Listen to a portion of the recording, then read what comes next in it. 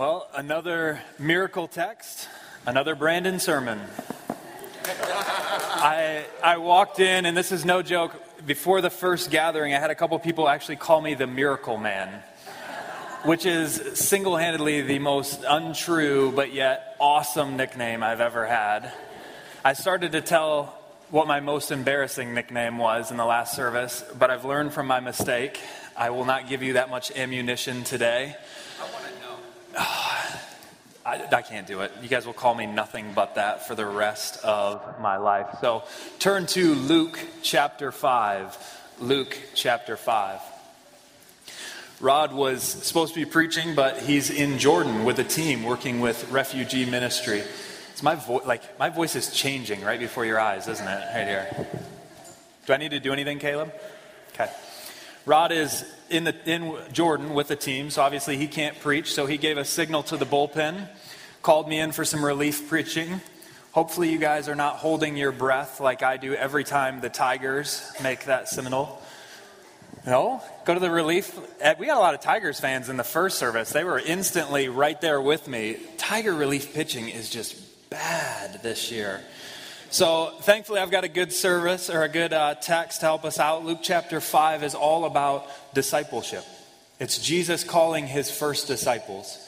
And I want to tell you before we even begin that this may be his calling of the first, but it's certainly not the last. In fact, he's not done. Today he's still calling us into a discipleship relationship with him. So what we're going to do is we're going to attack this passage with three main areas. We're going to look at the catch, the confession, and the call. The catch, the confession, and the call. This outline has been brought to you by the letter C. And you say, that's really cheesy, Brandon. I agree. But I spent a solid 5 minutes kind of twisting it and contorting it and making it work. So we're going to go with it. The catch, the confession, and the call.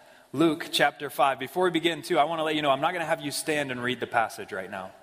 I know for some people that's probably going to bother you. You love doing that. We're going to actually stand and read it at the end. Once we've studied it, once we've prayed through it, once we've wrestled with the text. I want to just try it out. If it doesn't work, it doesn't work. You guys can come up. I'll collect your apology from me. If we're really tight, I'll even hug it out with you, all right? Is that fair? Perfect. Okay, so we're going to start. Luke chapter 1, or chapter 5. Let's not do Luke chapter 1. I'm not prepared.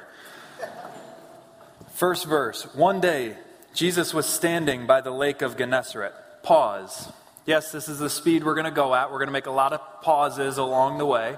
But a little pop quiz for you. No pressure, but the 8:30 service nailed this.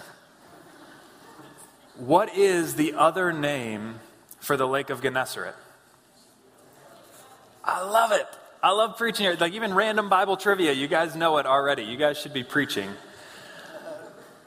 Depending on what part of the country you're in, what part of the lake, some people call it the Sea of Galilee, some people call it the Lake of Gennesaret. It's much like in our country today. Depending on where you are, you call this different things. Don't say what it is. Don't say it out loud yet. But it's called many different things. Pop, soda. I lived in Oklahoma. They called it Coke. I refuse to call every soda Coke. Like you walk in, you place your order. I'll take a Coke. And they say, what kind? Mountain Dew. It's not Coke, but it's really true. And in the first service, there was actually someone at the end who shouted out that they do that too, that they still call it Coke. So there was 2 whopping people out of the whole congregation that called it Coke last service. But I'm wondering if you can help me solve a little marital dispute. Okay, my wife and I, my beautiful wife is right here. It was a lot easier in the first service when you weren't here. We can get on the same page with almost anything. But this is one area that we just cannot seem to get on the same page about. What do you call that? So I'm going to poll the audience, all right? Here's the rule. Everyone has to answer. Everyone, okay? We live in America. We have democracy. Don't waste the right to vote, all right? So I'm going to have you, in the first service, I had them raise their hand. I want to actually ramp it up a little bit. I want you to stand, wave your arms, do whatever you want to do, okay? But for the first people, the first group, if you wrongly think that it's called soda, Let me see it. Yes, I like where this is headed already. Okay, I will say there were more people in your defense in the 8:30 service that were soda fans. But what about the people who know in your heart, you just instinctively, by divine revelation from the Holy Spirit himself, know that it's called pop? Let me hear from you. Come on. I love it. Can I pick on you a little more? Can we do a little story time with Brandon? So my wife's from Florida, and here's the deal. When your wife is like smarter and funnier and just better than you in every way, you take the shallow victories when you can have them. But she refuses to say that anything in Michigan is a beach. That a beach is where ocean meets sand. Wow, I didn't expect this response. I'm sorry, sweetheart. So I took her to Ludington, I took her to Holland, I took her to Pentwater and Grand Haven and Traverse City, all these different places, and she says, they're beautiful, but it's not a beach. What do you call them, sweetheart? WMLs. Water meets land. I love you. So, next time you guys head out to the WML, think about my wife, because she's awesome and she's a Florida girl who grew up with apparently much better beaches. Let's get back to the sermon, huh? Yeah, that's a good idea, before I get myself in any more trouble. We're talking about the Sea of Galilee. I'm just going to call it that, since that's the name most of us are familiar with. It's actually a lot bigger than you think. When I went there, I was shocked at the size. The Sea of Galilee is 13 miles by 6 miles wide. Boy, that got nothing from you guys. I'm going to have to help you out on how big that is, okay? So say, how big is that, Brandon? How big is that? I'm so glad you asked. All right. First slide here. This is Grand Rapids. If you find yourself for a moment, if you need a hint, the yellow balloon is where we are. That's 131 down the middle, 196. Everyone got a good framework? Okay, perfect. Now, we're going to have to zoom out a little bit for me to show you the size of the Sea of Galilee. But why don't you go ahead and show it up there? Next slide.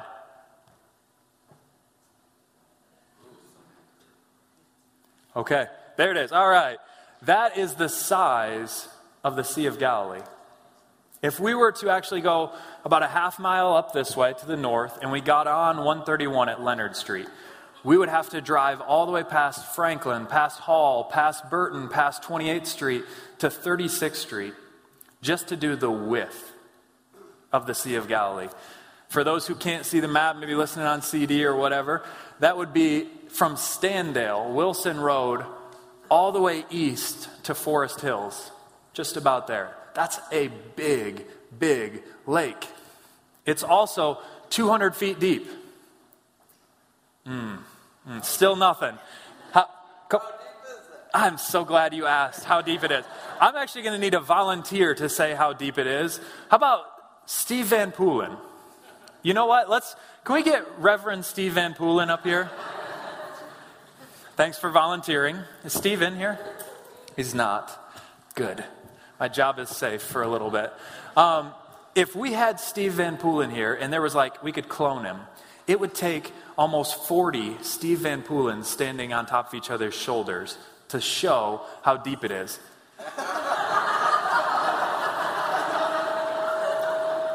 So we have here, if you're in the way back, that's actually a column, like a leaning tower of Steve Van Poolens. And it's actually two sides with the Leaning Tower of Pisa. So that's how deep it is. It would take 40 Steve Van Poolens. This is a deep, large, very blue lake. And just so we're all picturing the same thing too, even if you go there today, there's not a bunch of houses around this. There's no jet skis whipping back and forth. People really, even today in Israel, don't enjoy recreational boating activities like we do here. So it's pretty open. The climate, there's steep cliffs and plains, and the hot and cold pressure system makes for really violent storms. And that's where we're at today. So let's step in a little bit more. Go back to verse 1.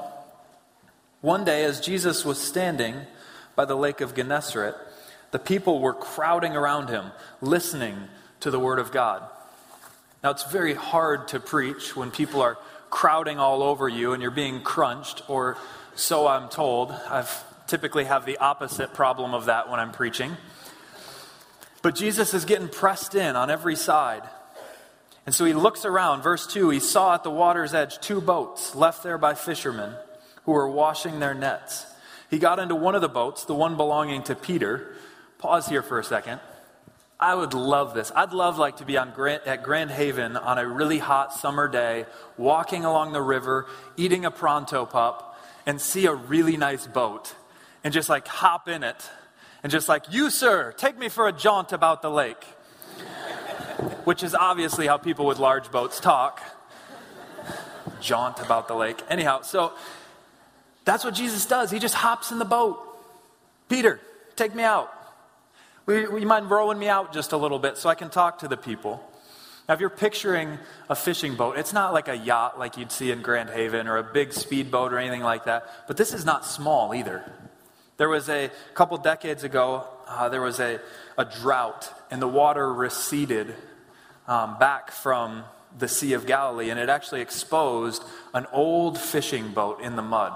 And they dug it up, and they took care of it, and they dated it, and it actually dates to this time, the 1st century. So we have before us, you can go to Israel and look at it, a boat that was around during the time of Jesus. It's 27 feet long. Most of these boats were. So to put that in perspective, a school bus is about 37 feet. It's shorter than that, but it's sizable. This was a task to row a boat out like that. And so Jesus asks him, this is verse 3, Jesus asked him to put out a little from shore. And then he sat down and he taught the people from the boat. Why would he do this? It's not just to keep from getting crushed by the crowds. Jesus is really, really smart. He's employing the highest technology of the day. Aqua acoustics. Okay? Water is a great amplifier for sound. Maybe you've seen this, you've been out on the water or you've been on the shore when someone's out in a boat and you can hear every word that they're saying even though they're a long ways out. Makes for really awkward moments at times. Jesus knows this. He knows that as a preacher, the human voice is really finite. It's really limited. You have to preserve it. Unless you're George Whitefield. You guys know George Whitefield? He's a famous preacher from quite a while ago. And he had a voice that was it was mesmerizing to people. In fact, his voice was described that he could bring a whole crowd to tears and get people weeping by simply uttering the word Mesopotamia. Whitefield, though, Benjamin Franklin went to see him. And Benjamin Franklin, that seems to me like a pretty reliable source on this. He went to see him and he said George Whitefield preached to a crowd of 23,000 people before the invention of the microphone. That's a lot of projecting. So he spoke to him for 2 hours, and then it's rumored that he went back to kind of his dressing room area or whatever it was, and he spent an hour coughing up blood. That is dedication. Please do not expect the same level of dedication from me today. So, now that we have our picture, our scene, Jesus is on the boat, he's sitting comfortably, he's talking in a reasonable voice because the sound is just traveling throughout. It's a big lake, it's blue, it's a beautiful day. And now let's go into the catch. The first section for us, verse 4. When he had finished speaking, he said to Peter, "Put out into deep water and let down your nets for a catch." Peter answered, "Master, we've worked hard all night and we haven't caught anything." I suppose this is as good a place as any to talk about fishing. How many of you guys have ever seen a Bill Dance show? The people who have are smiling, which tells me, come on, we got some fishers in here. The rest of you, this is like a sad commentary on American culture. Where have we gone that we don't even know the most famous fishermen in our country? I mean, you guys are going to tell me you don't know our best ping pong player? Or the Olympic curling team next? Why do we not know who Bill Dance is? Fishing back then, they did very similar to Bill Dance still. They had line and hook. I didn't realize that until this week when I started studying it. I really should have, because Matthew 17, Jesus tells Peter, go cast a line with a hook on it, catch a fish, and you'll find the temple tax in it. It's an amazing story. But that's not the kind of fishing that they're doing here. They're using something called trammel nets. You guys know what trammel nets are? Trammel nets, I wasn't too sure about these either, but they're actually 3 nets in one. And it's a larger net that the fish can easily swim through, and then a smaller net that's much tougher, and then the inner one is like it's a much finer mesh. I think I have a picture. Perfect, it's already up there. So the fish would run into these things, they'd get trapped, and then the fishermen would pull up the nets and they'd kind of wiggle the fish loose, which is why they had to mend them oftentimes, because they'd break as the fish struggled in that. So these trammel nets were actually a lot bigger than I thought too. Do we have a picture of them? That's a big net. So how do you get the fish to swim into it though? That's the question. The first thing is it had to be at night because the fish could see it. The nets were so big that they'd avoid them. And so they'd lay out very carefully these nets, and then they'd be in the boat and they'd scare the fish. So they'd start slapping the water with their oars. They'd start stomping their feet, dancing around, making as much noise as possible to startle the fish to go really deep and get trapped in these nets. Now, with that in mind, let's look at what Jesus is asking Peter to do. He spent all night lifting up these heavy nets, and now Jesus has a request of him. Verse 4, we already read it. When he had finished speaking, he said to Peter, put out into deep water and let down your nets for a catch. This is a huge ask, okay? Peter's spent all night long. He's frustrated. He's tired. He hasn't caught a single thing, but he spent all night lifting up these nets, stomping around, slapping the water, putting the nets back down. And now he's washing them on the shore before rowing Jesus out. So the first request that Jesus made is, even for this tired fisherman to take the opportunity to row him out to the water for him to preach. You think it's tough to stay awake during one of my sermons. Imagine in this moment, you've worked all night, you're exhausted, and you're sitting there kind of keeping the boat the same distance from shore, but it's a hot day, the sun's on you, the rhythmic bobbing up and down of the waters, and Jesus is likely teaching for a couple of hours. And Peter's at this point, and then Jesus asks a bigger ask. He says, Simon, I want you to go get your nets. Yep, the one that you've already fished with, the ones that you've already washed and you've hung them out to dry, they're probably back on shore. I want you to go get those. I want you to row us all the way back out to the deep water. I want you to go through your whole charade, stomping on the boat, doing all that stuff. Will you do that for me? Peter, in all likelihood, is thinking, Jesus, you're the son of a carpenter. Leave the fishing to me. I know how to do this. The fish are not in the deep water during the day. We're never going to catch anything. He's probably thinking, I'll have to go get the nets. These things weighed hundreds of pounds. One scholar said it probably weighed 1,000 pounds. Lift those up, put them into the boat, row all the way out to the deep water. And then I have to go throw the nets in, do that little charade, but this time during the middle of broad daylight while everyone's watching. That's probably humiliating. Even the landlubbers know that right now he's not going to catch any fish. And then he has to endure the humiliation of lifting up empty nets, putting them back in the boat, doing the row of shame all the way back. Jesus is going to go on to another town, but Peter has to see these people every day. Remember that time you listened to Jesus and you tried to fish during the middle of the day? Peter has no reason right now to do this. He has every reason to say, I think I'm going to sit this out, Jesus. But look at his answer. Verse 5. Peter answered, Master, we've worked hard all night. We haven't caught a thing. I'm guessing there was a long pause like that right there, where he's just kind of waiting for Jesus to be like, yeah, it was a bad idea. But because you say so, I will let down the nets. When they had done so, they caught such a large number of fish that their nets began to break. So they signaled to their partners in the other boats to come and help them. And they came and they filled both boats so full that they began to sink. 2 almost 30 feet long boats just heaping full of fish.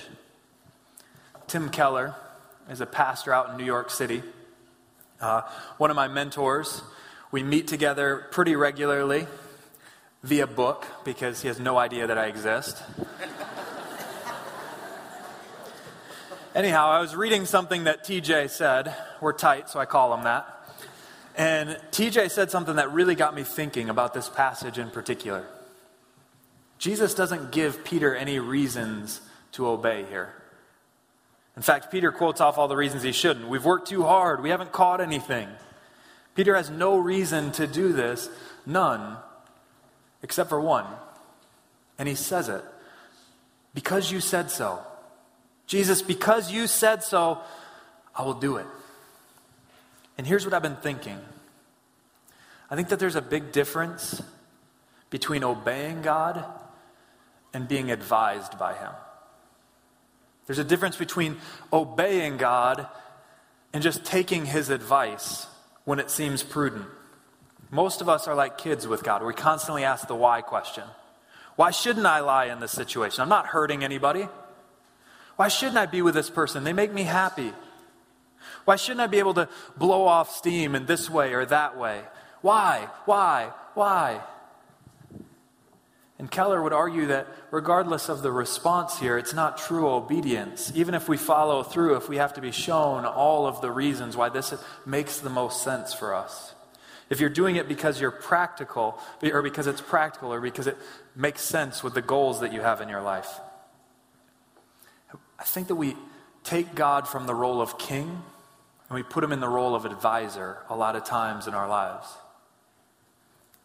Saying, I'll follow if it makes sense.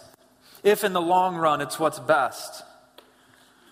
True obedience is like Peter though. God, this doesn't make sense. I don't know why this is going to happen.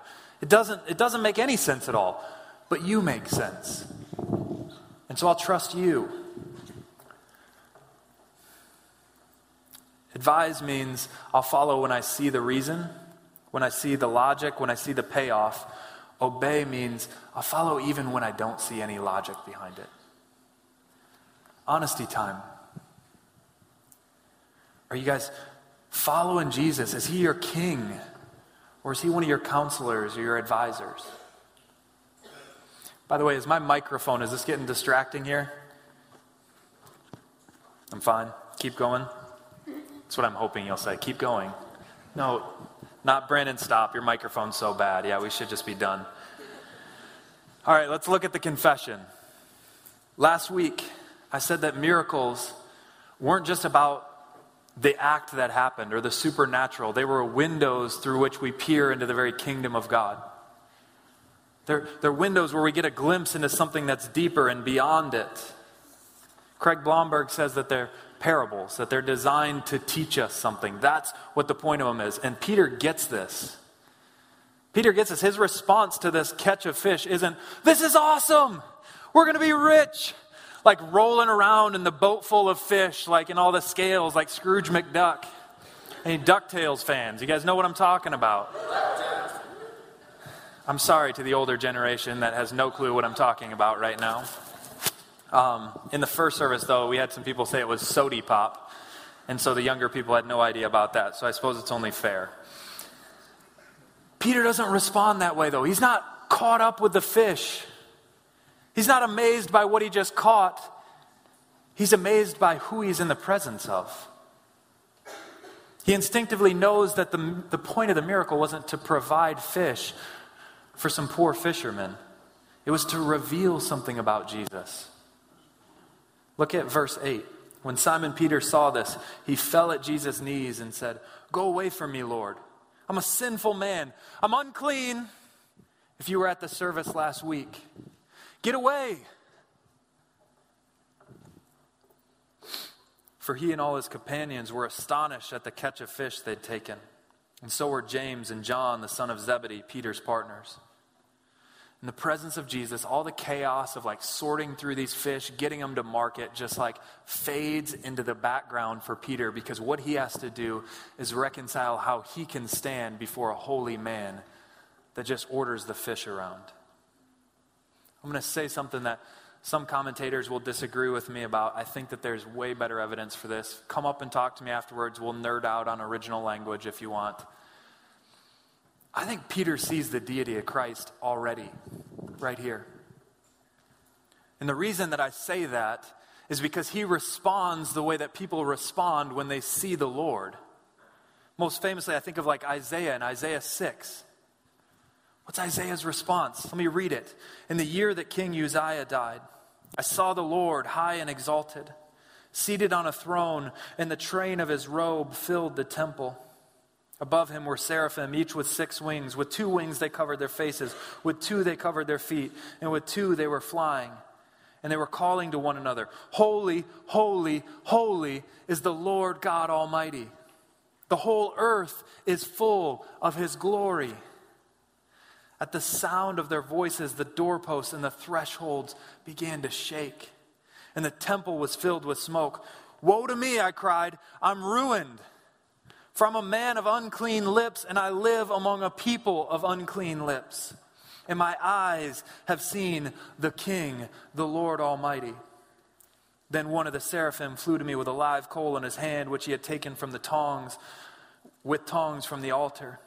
With it he touched my mouth and said, See, this has touched your lips. Your guilt is taken away and your sin atoned for. And then I heard the voice of the Lord saying, Whom shall I send? And who will go with us? And I said, Here I am. Over here, send me. And he said, Go and tell these people a vision of something that's truly holy always reveals the inadequacy in ourselves. When we see something that is pure and perfect and holy, we're both attracted to it, but instantly know too that we shouldn't be around it, that we're not worthy. Christians have been talking about this for years. Charles Spurgeon, a very famous preacher, wrote about this reaction. I want to read it for you. He says, Peter, feeling as if he, so sinful, had come too close to the Lord who is gracious, that he must dare not keep near him. He's saying, Peter realized that he came way too close to a holy man and that he shouldn't stay there. He needs to get out of there quick. And then Spurgeon asks, have you never felt the same as that? If not, I fear that you've never known the Lord, not truly for yourself. For the knowledge of Christ combined with the knowledge of ourselves is sure to produce this holy shrinking, in which we have no need for anyone to say to us, take off your shoes, for this is holy ground. For we're almost ready to put off our very body, for we can scarcely bear the glory in the presence of the Lord. Let me say it again. A vision of the holy will always reveal the inadequacies, the unholiness within us. We press close to God, as Hebrews says, and we approach with confidence because of Christ. But it's only by Christ's blood. We must recognize that apart from that, we have no business being anywhere near a holy and righteous and perfect God. Jesus' response to this confession by Peter is just amazing to me. Look at verse 10. Then Jesus said to Peter, don't be afraid. From now on you will fish for people. So they pulled their boats up on shore. They left everything and they followed him. This is the call. Jesus doesn't chastise this humble sinner. He had every right to be like, yeah, you are sinful. I'm going to leave now. But he calms him with these words. Don't be afraid. And then he goes beyond even that, and he invites him. He gives him an invitation. From now on, these words, it's like cluing him in. Peter, this is going to be huge, okay? Your life is going this way. This is going to be one of those moments, though, where your life will never be the same. From now on, your life will look dramatically different than it does right now. This is where I wish that this wasn't a sermon and I could sit down with each one of you and kind of ask, do you know this? Have you had one of these moments where you realize, I'm living for myself, I'm living for the world, and then I saw the Lord and it changed me. And from now on, my life will never be the same. I think there'll always be a moment like this in the life of a believer. Does your life look different today than it did before you found Christ, if you know him? And then he gives them this call. says, you're going to fish for people. This invitation, he doesn't turn his back on the sinner, but Jesus actually invites us to partner with him in his mission of bringing the good news to the world. And it's kind of an odd metaphor to fish for people. The point of it is rescue. I've heard it said that the metaphor is not kill and eat, but save and feed. The comparison is trusting God for this catch. You trusted me to provide all these fish. Now, go out, sow the seed, throw your nets out, and trust me to bring people to myself. What's Peter's response? He left everything and he followed him. I want to clarify, this doesn't mean that every one of you need to quit your jobs, all right? I don't want to get a bunch of angry emails from employers all over Grand Rapids tomorrow saying that, well, my employee just quit and they said that you told them to. What this is saying is something a little bit different. They didn't quit necessarily. In fact, even if you read in the Gospels, let me back up for a second, they clearly kept their boats. They clearly kept their nets. They go back to them at some point. But what this means is that the priority of their life will no longer be fishing. The thing that's most important to them will no longer be fishing. They've found something far greater to live for. In the wake of the greatest catch that they've ever seen, I'm guessing, 2 heaping boatfuls of fish, a lot of money on the table, they've found something that's worth so much more. Discipleship is a recentering of your life. Actually, scratch that. It's not a recentering. It's a total reorientation of your life. What you're centered upon is no longer the same thing. Jesus isn't just something that you tuck in and you fit in among the other things. He is what you center and orient your entire life around. He didn't die just to be fit in. He died to save us completely. My fear is that a lot of us, we miss this, and we could never respond like Peter. I know I do this sometimes because I can't take my eyes off the fish. I get so caught up in the blessing that I miss the blesser. I focus on what he's done for me as opposed to who he is. But not Peter. He drops everything to follow God. Why?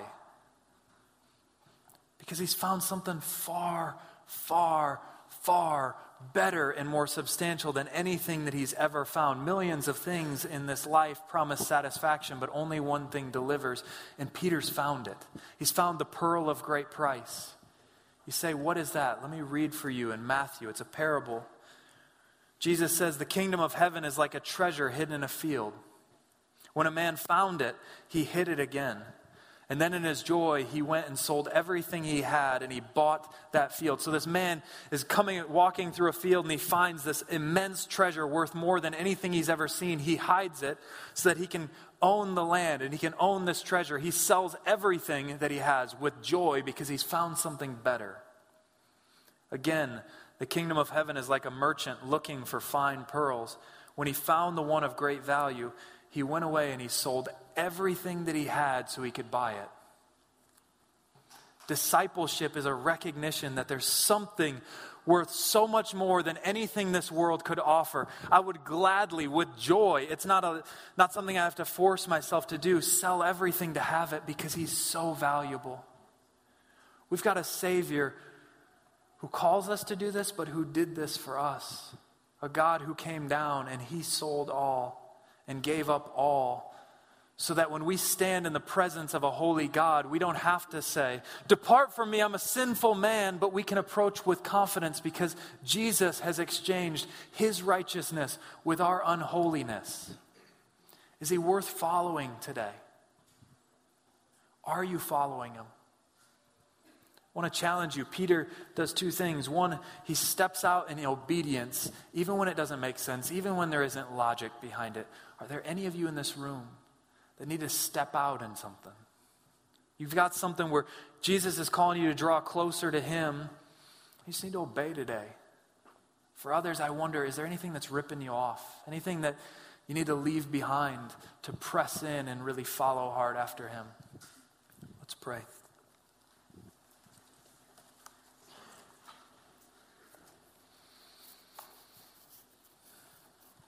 God, I'm so thankful that you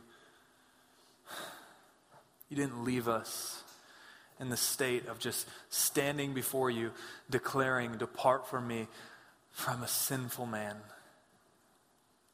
You didn't leave us in our sin to die. That would have been just, that would have been the thing that most would do. But you came down and you became a holy man who took on our sin, so that now we can approach you with confidence.